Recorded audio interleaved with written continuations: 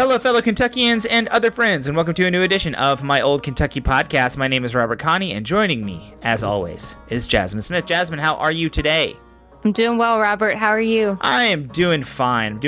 Today, our guest is George Eklund. He works for the Louisville Coalition for the Homeless. He talked to us about the issue of housing security, and about policy around housing. It was just a kind of an all-around housing show. We really appreciated his perspective, his wisdom, and his knowledge about the issue. He's been working in it for a long time, and really, talk to us about how that's going in the city of Louisville and the state of Kentucky. I enjoyed that conversation. It was a little bit more global than the last time we talked about housing was a few years ago in Moorhead. What did you think, Jasmine?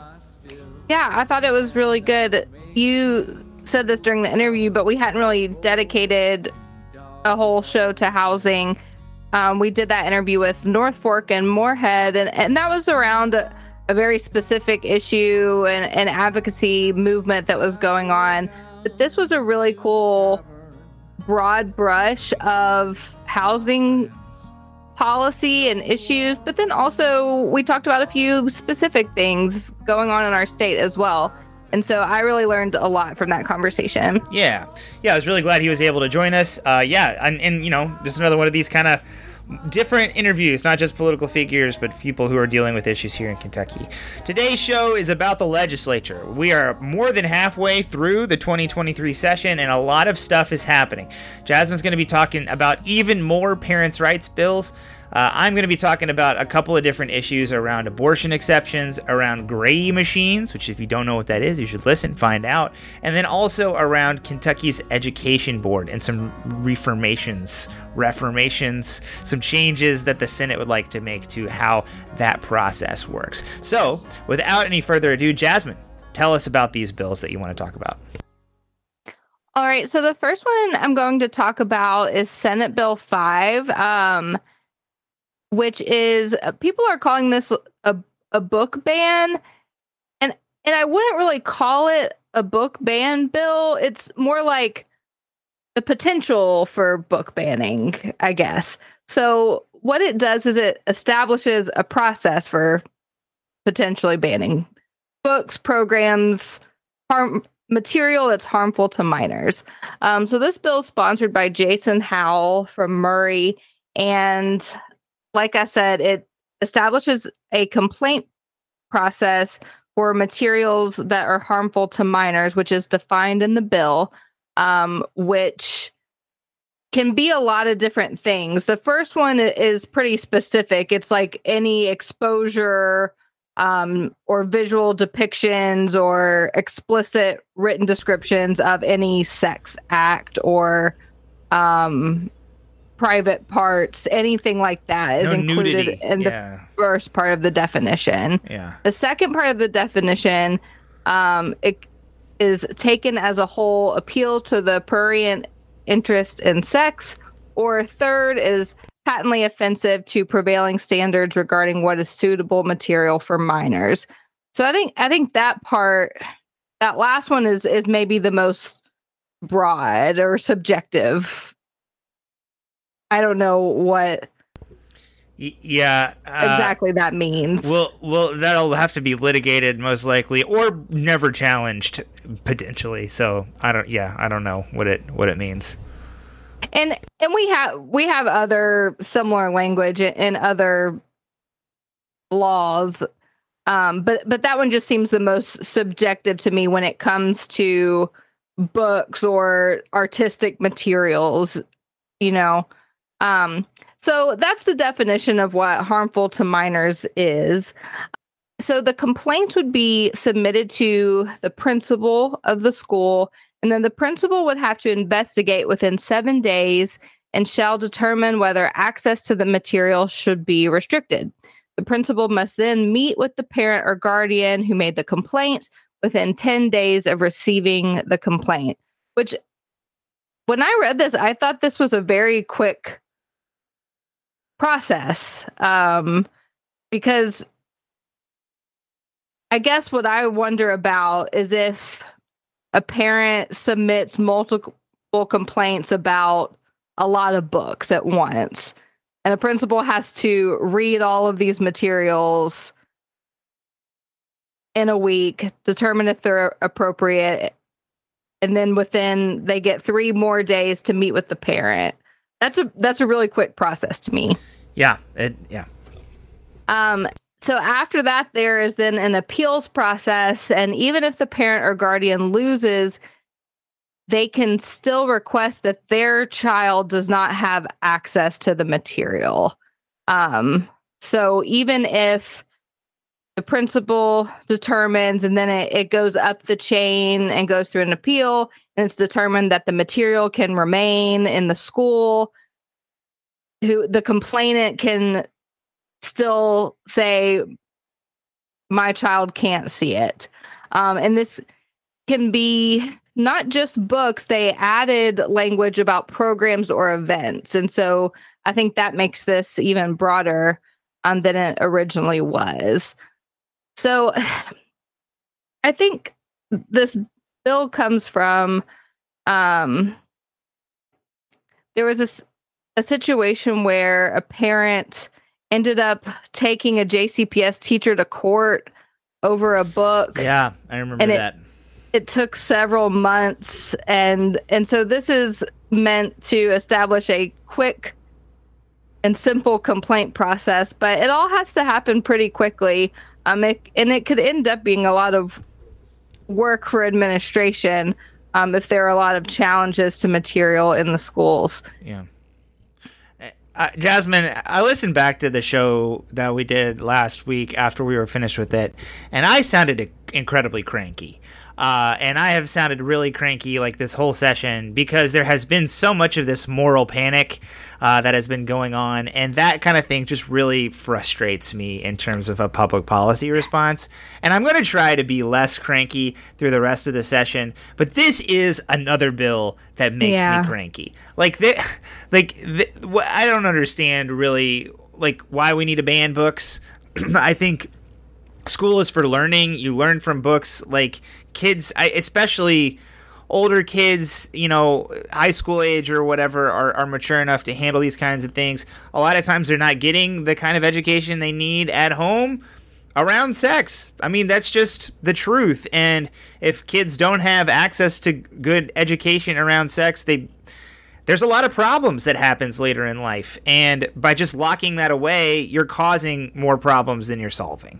During the debate on this, there was like a kind of a gotcha moment that the RPK tried to use with this question that Lindsay Titchener asked about this book that apparently describes masturbation or something, and the person who was trying to defend it was like, it's okay for kids to read about this. And they were like, can you believe it? And I was like, yes, because I think that's okay. And I don't know, I guess that this is a winning argument that Republicans have, but I will say about it could have been a lot worse. If you look at places like Florida and some of the things that have been coming out around the response and book bannings in other parts of the country, it is really scary. And this is a little bit more reserved. There's a process. It's still up to the principal, even if the legislature's inserting themselves maybe a little bit too much into it. So yeah, this is annoying. It's not smart. I don't think it's a good bill, but it could be worse. And but at the same time, I still wish we didn't have it. Yeah, definitely. And it's not as if schools are just letting any material come in. Yeah, it's not like these, librarians know what books are in their system, and decisions are being made about curriculum and programming by teachers and principals, and it's not as if these things are just seeping into schools without any kind of check or review on materials. I mean, and whether they're appropriate. On one level, this is very anti-teacher, because it's basically saying your teacher or your principal, you shouldn't trust them. Right. You shouldn't trust with the material that they're putting in front of your kids. I think teachers almost always have kids' best interest at heart. Of course, that's not 100% true, but I think by and large enough that I'm willing to say that we don't need this bill. So, which is you know, which is interesting because we have these other bills where legislators have said this is about the teachers' rights, this is about the teachers' free speech rights, and we have this conduct bill that's supposed to be about empowering teachers, and this is saying we don't trust the teachers to make decisions about what materials they teach or make available in their schools. Yeah, absolutely. So this bill passed the Senate 29-4 with one Democrat, Robin Webb, voting in favor of the bill. Robin Webb is the lone Democrat from Eastern Kentucky in the Senate. That's not too surprising to me that she voted in favor of it. Yeah, no, I'm not surprised by that at all. So that's the first one. The next one is House Bill 470, which bans gender-affirming care for minors. And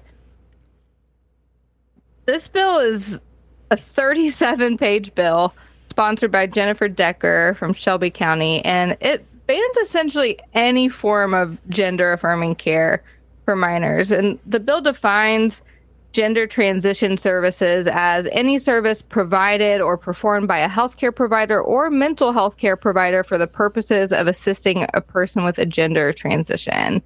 So specifically, it bans prescribing puberty blockers or cross-sex hormones or anything like that, bans any gender-affirming surgery. But I think what is even more broad than specific transition procedures is it also includes inpatient or outpatient social transition services. So to me, this would also seemingly include therapists who see transgender patients, or even just a child who is questioning gender or changing their name or pronouns. It's extremely broad. Yeah.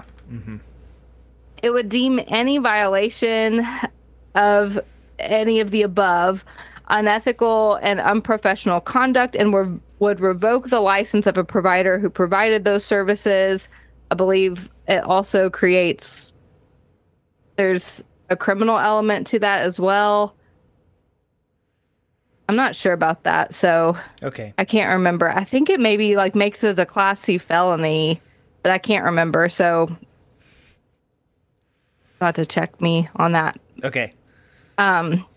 It also provides a legal defense for providers who do not want to engage in gender transition services, and establishes avenues for providers who do provide those services to be sued for damages.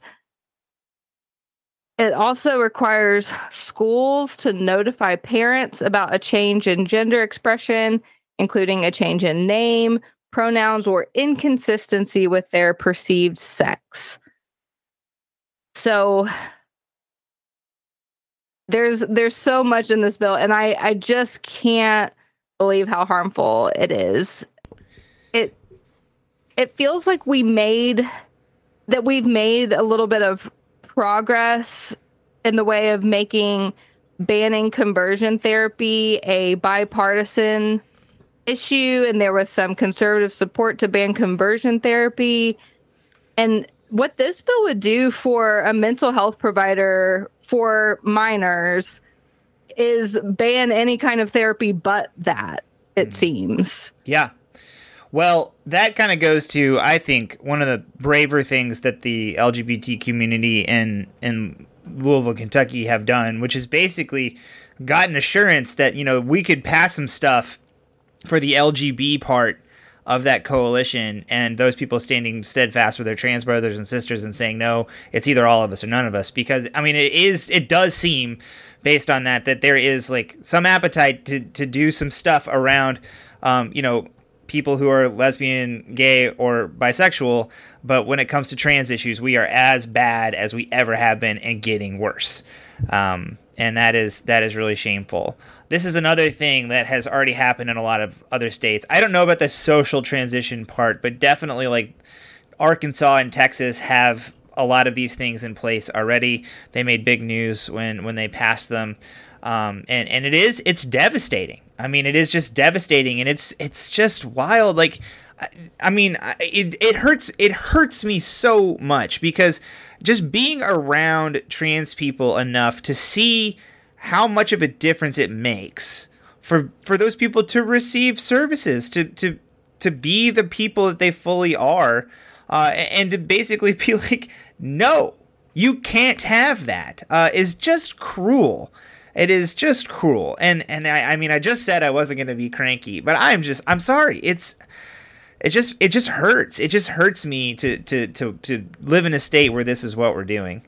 Yeah, it is. It's extreme. It's terrifying. It is just so sad. But I guess we're moving on this bill, right?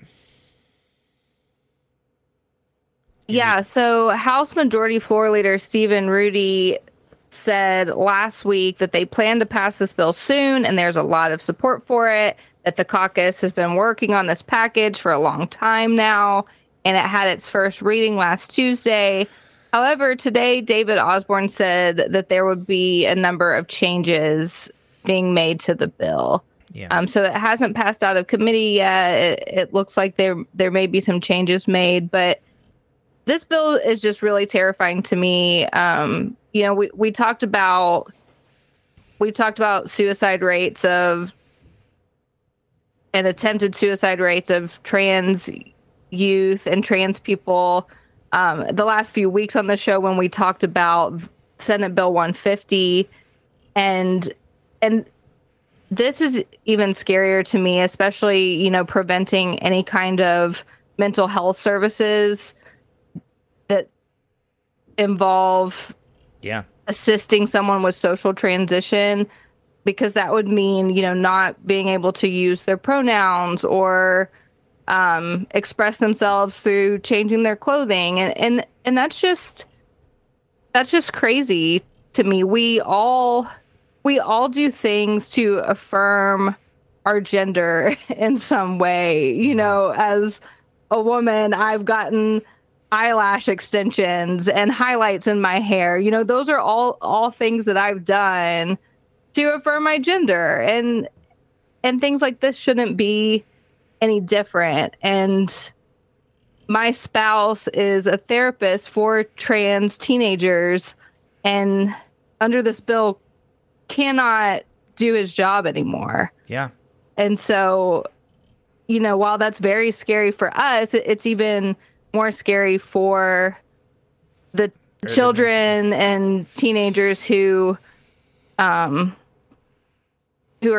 facing things like this.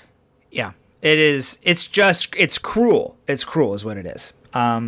We'll see what David Osborne has cooking for this bill. Hopefully they're able to moderate it slightly, make it so that it's a little bit less bad.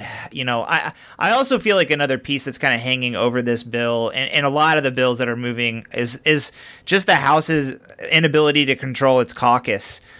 It got larger, obviously. They beat a bunch of Democrats because they redistricted them out of their seats.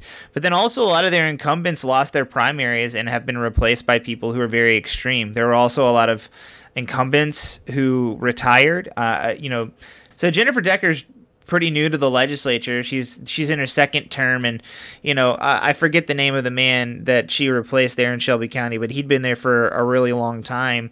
And yeah, like it is, that part of the caucus that's very extreme on these issues is just growing in power. And even if the Republican leaders don't necessarily want to, pass all this legislation, they're losing a lot of their control over that part of the caucus. And we are all losing because of that. So yeah, scary stuff. Really horrible stuff. It's hard not to be cranky. It's just very hard not to be cranky. Yeah, it is. Okay, moving on. A couple of other bills that I wanted to talk about. The first is abortion exceptions. So, Jasmine, you stop me if you heard this before, but Kentuckians voted to not ban abortion in the Constitution in the last election, and the legislature it was wondered if they would make amendments to the ban on abortions in the wake of that happening. So HB 569 is a bill that's been filed, and that bill would ever so slightly expand abortion access in Kentucky. The bans that are currently in effect only make exceptions for women whose lives are in danger. So this bill would expand access to abortion to women who are pregnant due to rape or incest, and also women whose children would not be compatible with life outside the womb. The chief sponsor of the bill is Jason Nemes. He's in leadership. Jim Gooch, who is formerly a Democrat. So I think that that's maybe one of the reasons he is the sponsor of this bill. Obviously, was a Democrat when abortion was a major Democratic issue, as it is now.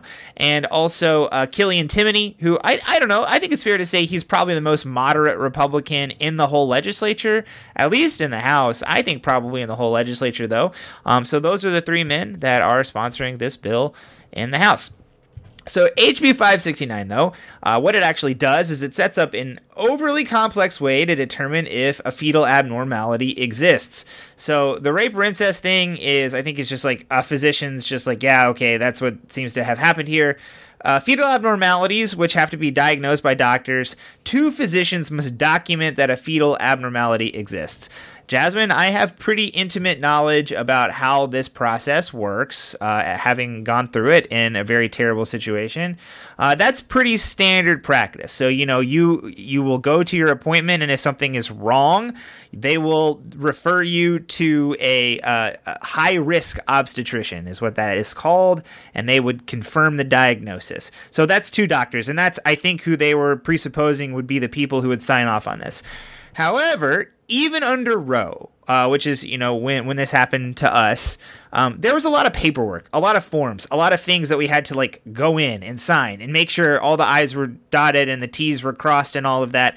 And this process would require even more of this. With abortion as restricted as it possibly can be right now, it's terrible. And I can say that moment between when you realize what's happening to you and the moment when it's over, that time period is incredibly painful, incredibly fraught. It's awful. It's an awful, awful time. And, this system would only serve to elongate it. There's no reason to have 2 doctors sign off on it. One doctor is going to make that diagnosis. What do you think? The doctor's going to lie? I don't know what they're thinking is going to happen here. They think there will be some sort of rogue physician who's going in and saying everybody has fetal abnormalities because they're just that, they're that careless with their license and are super pro-abortion or whatever. I don't know what they think is going to happen, or that this solution is going to solve that problem. So that's what's going on here.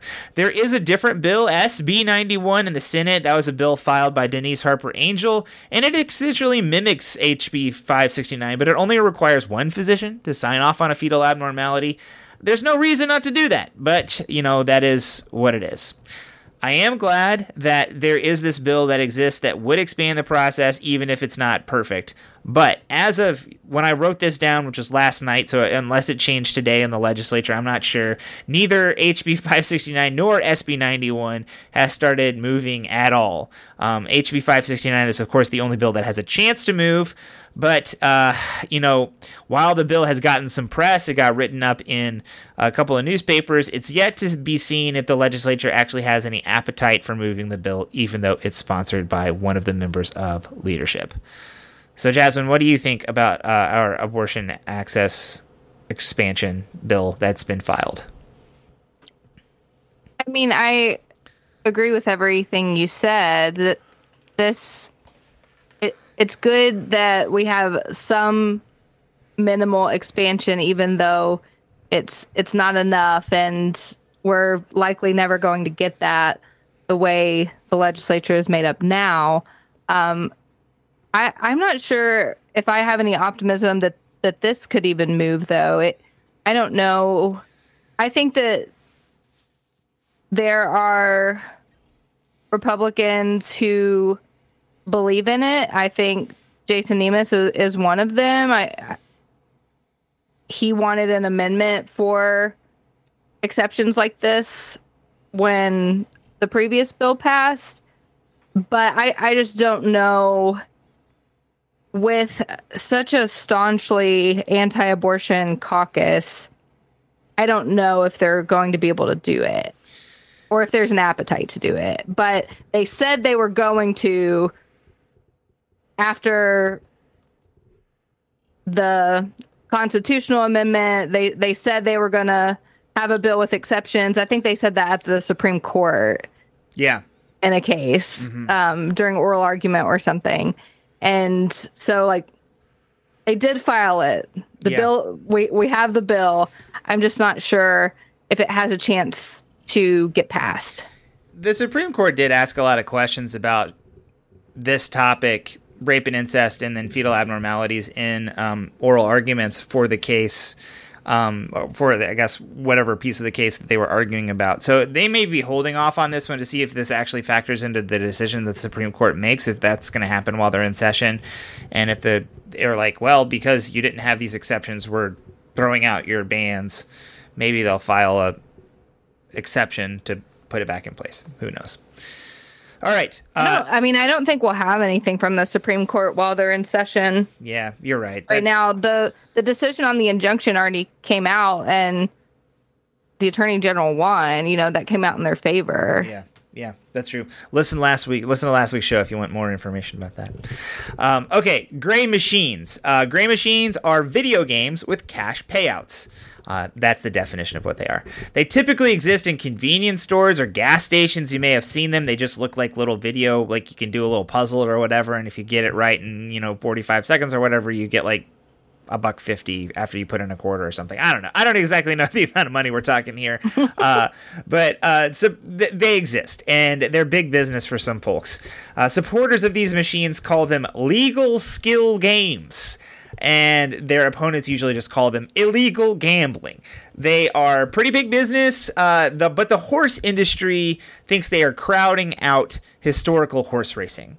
So we've talked about historical horse racing before. That's basically just like legal slot machines that send their profits to the horse industry and have a little bit cut off the top in taxes. So there are two bills sponsored by Killian Timoney, second time I've mentioned him, that would ban gray machines. And of the two, HB 594 has the most support from the horse racing industry. It actually got a reading in the House last week, and then over the weekend, a mysterious ad dropped on YouTube saying that Timoney was too moderate on trans issues, especially around women's sports. So that, those two things kind of happen in conjunction. And I saw a tweet from Joe Sonka saying that, maybe that ad might be retribution for these bills because the groups that are supporting and opposing Gray Machine have spent the most money so far this session on lobbying. Big business on both sides, big teams trying to either, pass or sink these bills. And maybe they're coming after Killian Timoney for leading the charge to try to ban gray machines. On the other side of this issue, the more pro-gray machine side, Stephen Doan and Savannah Maddox have filed a bill which would tax gray machines. So Doan is actually the man who defeated Adam Koenig in the 2022 Republican primary up there in northern Kentucky. Adam Koenig was a long-term Republican member of the legislature who was a committee chair, pretty moderate guy, pretty supportive of gambling. Savannah Maddox is, of course, the leader of the Liberty Caucus on the right flank of the GOP caucus, and they aren't exactly the favorites of the Republican leadership there in the House. So I think that the pro-gray machine side is mostly trying to stomp out Timoney's gray machine bans, and not necessarily trying to get the other bill passed. But anyways, we'll see what's happening soon enough. This bill is moving. The amount of money is about to probably be increased, and those people are about to try to earn the amount of money that's been paid to them. So that's gray machines. It's supposed to be a big topic this year. Do you feel like we did a good job explaining it there, Jazz? Yeah, I still don't really know what they are or look like, but I understand the issue. Yeah. Maybe we should like take a field trip to a gas station, see if that has one, see if we can play it. All right, moving on. The Kentucky Education Board reformation. So the Kentucky Board of Education has been through a lot in the past 5 years. One of our earliest shows was actually talking about Matt Bevin messing with this board. Matt Bevin, actually made this board significantly more conservative with the nominations that he had, and they did a bunch of stuff. Hired a new director that was very unpopular among public school advocates, and a lot of stuff happened there with the Kentucky Board of Education. And after being elected, Governor Beshear dismantled and recreated the entire board as one of his initial acts. That move was litigated very heavily, but the people who were suing him lost their standing because their terms would have expired and they no longer were able to maintain that case. So now, Senator Mike Wilson has filed a bill which has already passed the Senate, which would change the way that nominations to the Board of Education would work. His bill creates a nominating committee, which would submit recommendations for spots on the board, which the governor must choose from. I think there's like a list of 3 or something. You pick one of these 3. The committee itself would be selected by the governor, but they would, serve terms, and so you wouldn't be able to nominate everybody on the nominating committee. But one big change is that the makeup of the board would have to be proportionate based on political representation, so based on the registration statistics about party in the state. It would have to be proportionate based on gender, race, geography, 1 member from each of the state's Supreme Court districts. So that's what makes this a little different than how it goes. So in debate over the bill, Senator Karen Berg of Louisville, she said that it was further politicizing a process, which that's what she said. But of course, the process has already been quite political.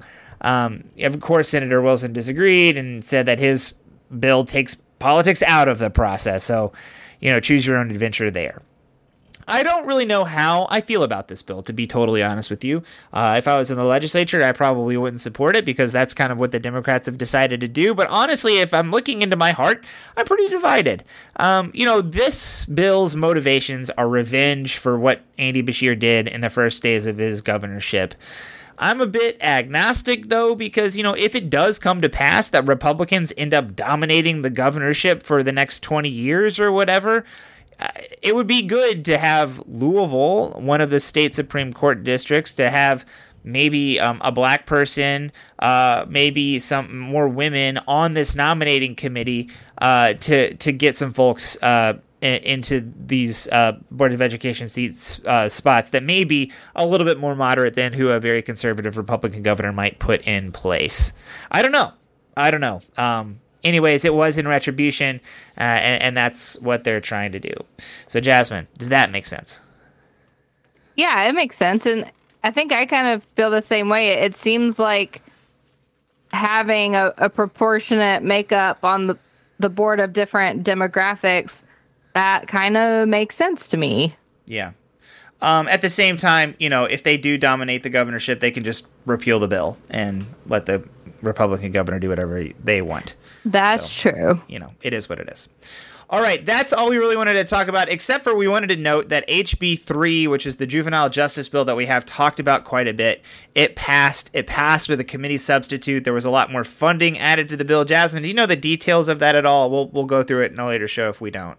So the bill in its original form, what we talked about on the show was it did not include like mental health care for children in the facilities, and it didn't include the funding that the governor and the Department of Juvenile Justice requested for various things like physical security upgrades and hiring more staff and things like that.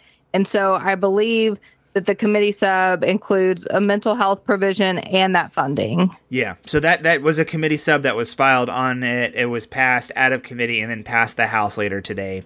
I will say they did the same thing as they did with SB 150, where they sent it back to committee, so all of the floor amendments that were on the old bill weren't able to be heard. So, that's a little bad. I'm not a big fan of that. It seems like that's the second time that they've done that this time. The amendments weren't going to pass, but they didn't even have to hear them. So I don't know. They might as well just pass a rule that says Democrats are not allowed to put floor amendments forward, I guess.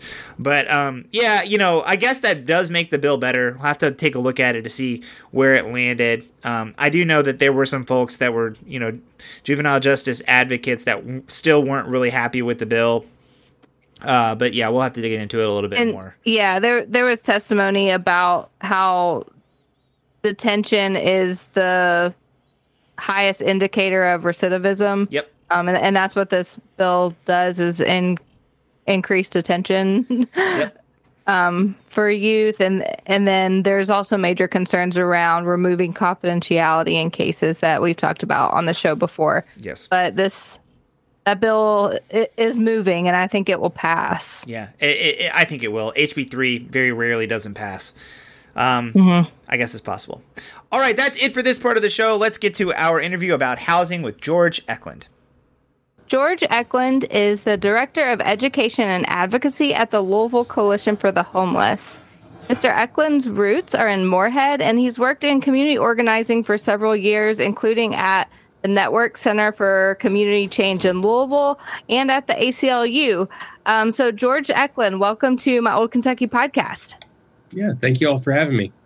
Yeah, we're really excited to have you. We've been wanting to talk about this issue for a long time, and you came highly recommended, and it's been really nice to get to know you through the process of scheduling and everything like that. So we would love to start by just talking to you a little bit about, the organization that you work for. The Coalition of the Homeless does a lot of stuff in Louisville, and, it's a long-running organization that a lot of people in town know on some level. So just talk to us a little bit about what you do on a day-to-day basis and, how you found yourself working for the Coalition for the Homeless. Yeah, so the Coalition is a 35-year-old organization.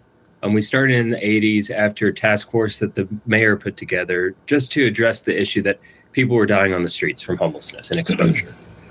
So our role in the community has been established, but we work to end and address homelessness and housing insecurity through coordination, education, and advocacy. So the coordination piece is like our largest component. It is making sure that the shelters are communicating with each other, making sure that we're getting adequate resources. And I usually like to compare us to like a flotilla, like making sure that everybody's in the same flotilla, that we're moving in generally the same direction, that we're getting the same resources, that we're sharing information, that we're coordinating that response. Just because the need is so great, and we don't have time to duplicate services, and we don't have time to fight over territory. We need to really just focus on getting people into housing. I got into this work, mostly from the standpoint that I believe like housing is a right.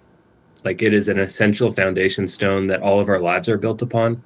So like we come home after a bad day and we have a pint of ice cream. We celebrate our holidays, our birthdays in a place that we call home.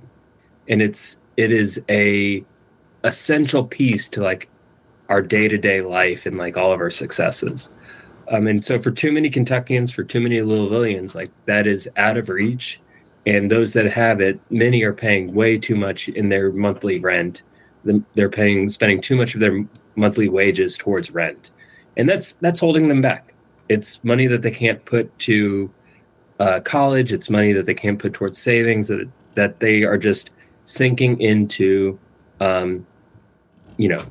to high rents. My day-to-day work is talking about that and going out and communicating those needs and talking about the policy implications, but also talking about like kind of the vision that we have as an organization. Yeah, it's a really interesting organization. They do a lot of really amazing things, and the need is very, very large here in the city of Louisville, and it's always been good to see that somebody's tackling this really tough issue. We've done this show for almost 7 years now, and we've never dedicated a show to housing before. We've talked a lot about a lot of different issues, dedicated shows to a lot of different issues through the years. And housing's really always been a major issue, but I don't know, it kind of feels to me like it's growing in salience or importance across Kentucky. You work in this issue every day and have for years. Is that something that you feel too, or is it just kind of a steady drumbeat for you? No, I mean, I think that there's more attention on it now than there ever has been. I think that's a couple reasons. One, COVID. Like, the pandemic has changed how we view home. and how like it's, if you want to be healthy at home, you got to have a home. So that's one piece. I think downtown development has upset the status quo of people that are forced to sleep outside. We had camps that nobody knew about for many years on the side of the soccer stadium, on the side of the botanical gardens, and under 264. And it's just because of like this infusion of resources and energy and development that disrupted the status quo. And so that was really the starting point of us seeing street homelessness grow outside of where it traditionally is, out 264, out 65, and like further out into the east and south ends. So the energy is there. I think more people are interested in this issue. More people are looking for reasonable actions and policy changes. And, I think they're looking for our local leaders to really try and like put forth reasonable, actionable solutions to this issue. Yeah, that's so interesting when you talk about the status quo being upset, and the intersection of development and housing is obviously such an important and difficult and thorny piece of this puzzle. And it is kind of like the status quo is upset, but was it really okay that all those people were sleeping there? But at the same time, was it okay to just move them out? And like, yes, that's one of the things that makes this really, really tough for sure. It's brought awareness to the issue. I don't think anybody loves seeing somebody sleep outside. Mm-hmm. Like, it's just a reality that we have to deal with right now. Like citywide, like we only have like 750 shelter beds. And if you talk about family shelter, we only have 50 spots. And so every night, like we have probably 20, 30, 40 families that are sitting on the waiting list. And we have shelters that are full, shelters that aren't meeting the needs of people. And like we saw during the ice storm over Christmas and through our point in time count, like we probably have between 300, 400 people that are sleeping out every night because there's no space in shelters. That's kind of like where we're at right now.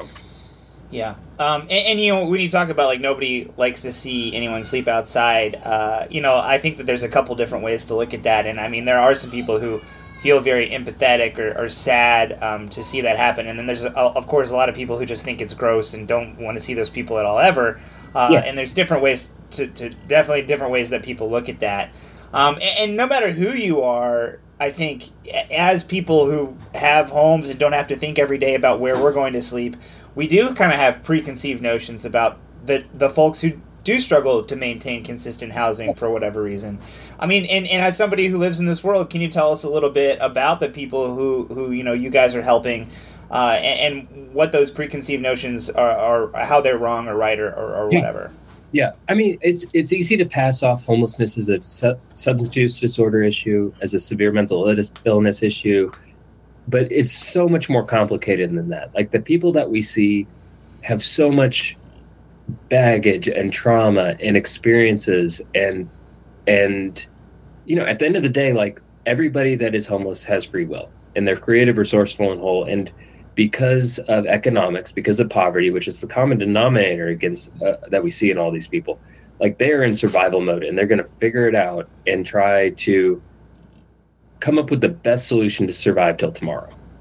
And like, we need to look at them more like rather than like as a monolith group. I think we need to think about it as different subsets of like the population that we're dealing with.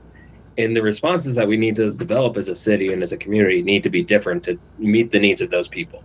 Like, the other piece of this that I want like everybody to take away is that the people that we see sleeping on the streets are the tip of the iceberg. Like, those are the people that have been shut out by the system the most, the people that are the most disadvantaged, that fallen through the cracks the most. The larger population are those 4,000 JCPS students that are homeless each year, or the people that are couch surfing that we never know about. So like, homelessness is like, it is an iceberg. I need to come up with a better analogy because that one's always overused, but like, there's a silent, hidden population of people that are homeless every day. And I give presentations out in community, and through those conversations, people are like, oh, I was homeless. Like, I didn't realize it, but us like sleeping at my grandma's house, that was really us getting displaced. So those are the takeaways I would like share with the listener, share with the community of like how complicated this issue really is. Yeah, I certainly appreciate how you describe these people as creative, resourceful, and whole people, and it's just something that anyone can experience and can deal with so easily if one thing goes wrong. But we wanted to talk a little bit about some specific policy things, but first, kind of a more general question. So, housing policy is a mishmash of local, state, and federal laws and regulations that are all pretty complicated. And so, how does the complex nature of housing policy account for the difficulty that we have in confronting housing issues? Yeah, I mean, it's a lot. It's in all layers of that cake. Like, they have competing interests and they have differing motivations and goals in mind. So like, federal government is just like the biggest funder of homeless services locally is the federal government through HUD, and that's through the COC grant and through HUD, and our like entitlement funding. The state has very little to do with housing policy except for when it comes to landlord-tenant law. Like, they don't really touch it. And then locally, like they also need action. Locally, we need action from the state and the national level. What we don't need locally is like them complicating the issues of people that are homeless, and really creating an environment where we're supporting people to move them into housing, and we're moving them into housing that we're building. Does that answer your question, Jasmine? I'm sorry. No, yeah, it definitely does. The first specific thing we wanted to ask you about is housing supply, and that's definitely a major issue across the state. However, expanding our housing stock is difficult because of issues around development, preservation, gentrification, and other things. So from your perspective, are there better ways that we could be dealing with increasing the supply of housing in the state? We could be building housing, and we could be building housing that matches the needs that we have. And I mean, the other part of this, and this is like a bunny hole that we don't have to go down. We can, but like, we've made bad decisions for the last 80 years about housing and housing policy. And we chose winners and losers. We chose who had access to capital. We chose what kind of housing stock we were going to prioritize. And largely that has been like, homeownership is the key. Like, we're going to prioritize ownership. And in the 70s and 80s, we saw like us taking a step back from funding affordable housing and apartments. Like, if you look at like housing starts based on like how many it is, like the large amount of housing starts that we have over the last 70 or since 1970 have been single family. And I'll share this graph with you all to see, so that you can see like, when are we building housing? What kind of housing are coming online? So, but largely we have not been building apartments for the last 50 or 40 years. We need to increase density. We need to look at how we can get more affordable housing options on the market, rather than focusing on single family large homes that are really geared towards, established professionals that may be on their second or third home versus the first time home buyer options, which we don't really have or build here in Louisville. I mean, we need to really look at how we're funding housing development. We have the Affordable Housing Trust Fund locally, and we have a statewide version, but it's not meeting the needs, and it's not, trying to catch up to the gap we have of, statewide, it's 81,000 units of affordable rental for somebody making minimum wage. Locally in Louisville, it's about 31,000 units of rental for somebody that's making minimum wage. Gotcha. So kind of, something that we wanted to talk to you about as far as Louisville, but other cities too, if you're plugged into how other cities have handled housing issues. But the leaders of our cities, state, and federal governments all acknowledge that there are problems around housing, and have all offered at least some kind of plan for housing. And that's been just a few weeks ago, we talked about Craig Greenberg's State of the City address, and also Linda Gorton's in Lexington, and housing were both huge pieces of those. So could you tell us a little bit about how you feel our current leaders are confronting housing as an issue? I mean, I'm excited about Greenberg's energy about it. I want him to succeed. Like, if he actually creates 15,000 units of affordable rental in his first term, like, I will be over the moon. What we need from our local officials is them to take affirmative steps, because this is a problem that the market isn't going to solve itself. It's a problem that's not going to go away by itself. Like, we need to unapologetically focus on housing as that essential base thing. And it's not just to meet the needs, but it's also to grow our city economically. It's to, support the people that are here now. And we have a track record, like, historically as a country, of like dealing with this issue. We think about the Great Depression, and we took steps to house people. We think about like post World War II housing needs, where we just built a ton of housing, like in quick fashion. So we have a track record of doing this. I'm excited that the mayor has focused on this issue, like throughout the campaign and, in his first couple weeks in office. I hope that they don't get frustrated that it's hard. They like stay the path, and really think about it holistically, of just like, it's not just funding housing, but we got to look at land development code reform. We got to look at renter protections. We got to look at supports for, the people that are on the street right now. We all have a vision of what we need. Like, housing advocates have this vision. It's a puzzle. So we can't have this vision with just like three pieces. We need all the pieces that we got to go find some of them. Yeah, I think that's really prescient to talk about how, we hope that the people who are tasked with solving this problem don't get tired of trying to solve it. And it does kind of feel like, based on the campaign that the mayor ran, that like he pays attention to the issues that people talk to him about. And as long as the energy kind of remains behind this, I kind of feel like, he's going to do something. So, And council has done stuff over the last 3 years. Like, I'm amazed at how far we've come during COVID. Like, we passed right to counsel here locally. We passed source of income discrimination protections here locally. They dedicated $72 million of ARP funding to housing. Like, these are huge, like, monumental steps.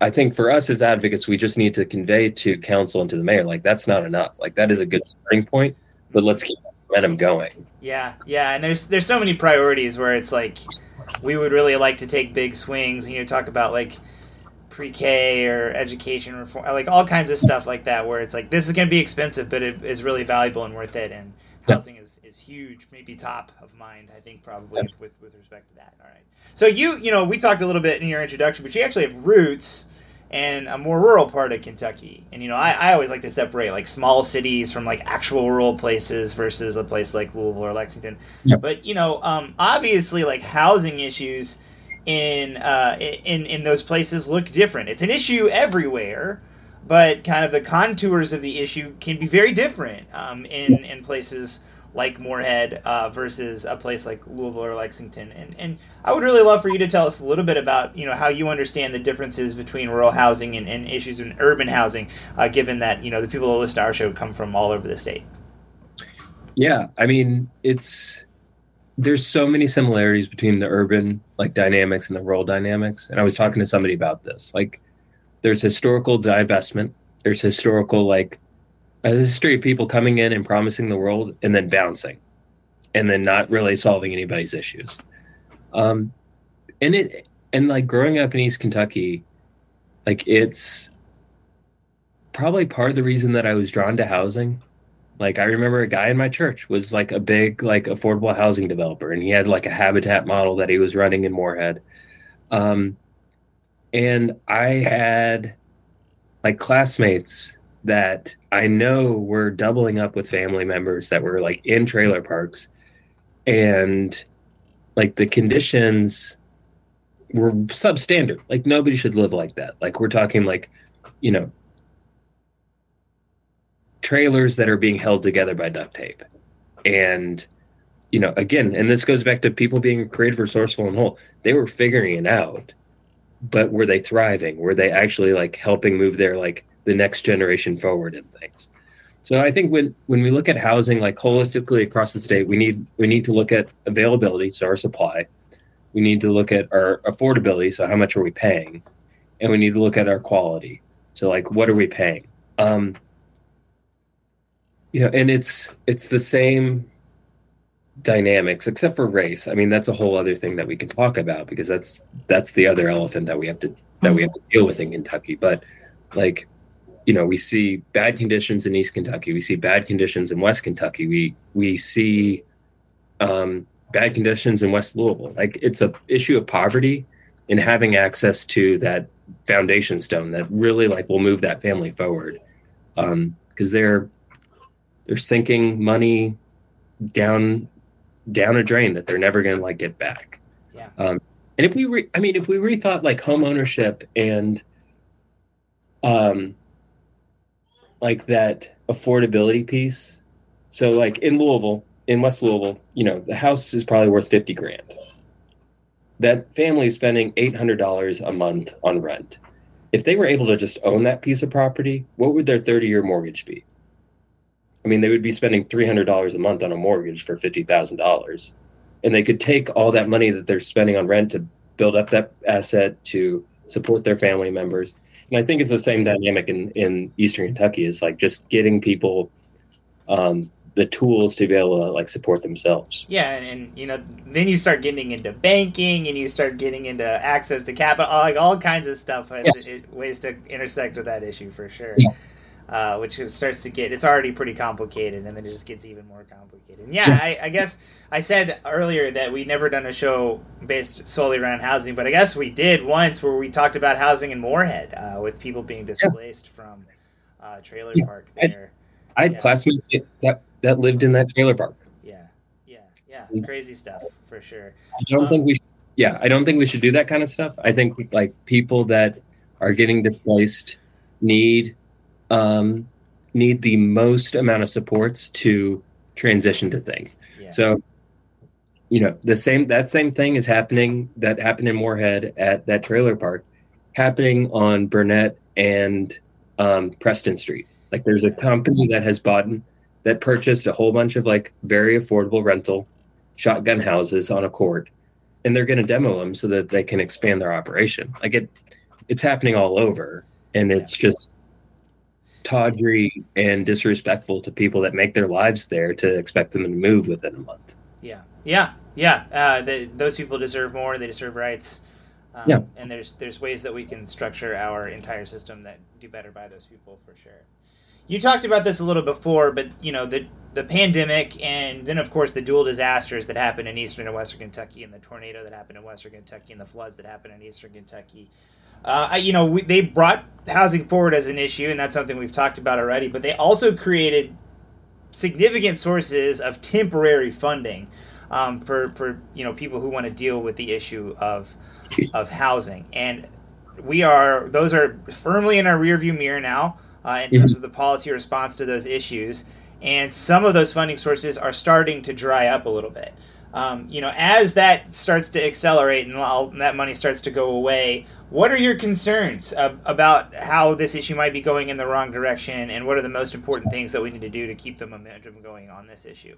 Yeah, about the disasters, the flooding in East Kentucky, the tornadoes in West Kentucky, we're trying to use that as an inflection point to build an everlasting model to help people rebuild. So we have a proposal with the Homeless and Housing Coalition of Kentucky called AHART. It's a disaster housing trust fund. We're stealing this idea from Florida. They have natural disasters that happen on a regular basis, and they have a funding mechanism so that they can help people rebuild. And it's not to duplicate or replace what FEMA does. It's really just to supplement what we're getting from the feds. But it's a homegrown solution that we're in control of. So rather than calling in a special session and trying to figure out a funding structure and how much goes into what, like we have an evergreen like system where we know we're going to give money to KHC, the state financing agency, Kentucky Housing Corporation, and they have all the contracts, they have all the regs, so they know how to do it. So that's something that we're working on right now in Frankfort, using those disasters as like, this is a reason that we need to do it now. It's going to happen again. It might happen in Owsley County next. It might happen in, Round County, Caldwell County. Like, it's going to happen. It's just a matter of when and how. In terms of all the other things, like it's, like emergency rental assistance. Louisville got over $100 million to spend on back rent. We're never going to get that much money again. But it's our job right now as advocates to take what we learned and try to instill on policymakers and administrators to say, it wasn't the end of the world when we changed how we did business a little bit during COVID. We should make that our standard operating procedure of like, for example, not making people prove that they're poor at every city office. Try and limit the times that we ask people to prove that they have a job. Limit those barriers and those like requirements of, why do I need to produce a social security card? I have a driver's license. Like that should suffice. I don't need to constantly reproduce it every time. So that's kind of like where we're at. I'm afraid that it's going to go away. I'm afraid that we're going to move on to the next issue, be it food, be it gas prices, be it inflation. But like this issue was an issue before COVID, it was during, and it's going to be after. Yeah, absolutely. Well, we really appreciate all that you've shared with us today. It was really, when we did the North Fork show, that was about a very specific housing issue. So it was very cool to talk about this on a broader level. But if people listen to this and they want to get involved in housing advocacy or learn more about what you're doing, how can people do that? Yeah, so I would first start on thinking about what your theory of change is and like what kind of friction point do you want to work at? Do you want to work at the state level? Do you want to work at the local level? And just do your homework to figure out like what organization matches up with your work. And it might be, are you a system change person? I would reach out to Homeless and Housing Coalition of Kentucky, Metropolitan Housing Coalition, or us, the Coalition of the Homeless. But you may just want to have like on the grounds experience of working with people that are homeless or housing insecure. So I would reach out to a shelter locally, ask them what they need. The one thing I would impress upon your listeners is, remember that people have free will. You remember people that are creative, resourceful, and whole, and listen to what they actually need, and don't like assume that you know what's best for them. And so that in practice, don't just show up at a camp with a box of Goodwill clothes. Like it's not gonna actually help people. Like figure out what is actually needed and bring that mutual aid to them. Awesome. Yeah. Treat people with respect always. It's always good advice no matter what. And yeah, that definitely goes for homeless folks or people who don't have access to housing every day. All right, George Eklund, we really appreciate you coming on. We will talk to you again soon, but thank you very much. Yeah. Thank you so much. I appreciate it. Jasmine, how can people get a hold of us? They can find us on Twitter and Instagram at MyOldKYPod. They can like our Facebook page and listen to our podcast on the podcast app of their choice. We also have a newsletter. You can subscribe to it at tinyletter.com/myoldkentuckynewsletter. And we have a Patreon page where you can support what we're doing for as little as $1 a month. You can do that at patreon.com/myoldkentuckypodcast. And last but not least, we're part of the Demcast Network and the Forward Kentucky Network. All right, everybody. Thank you for listening, and we will see you next week.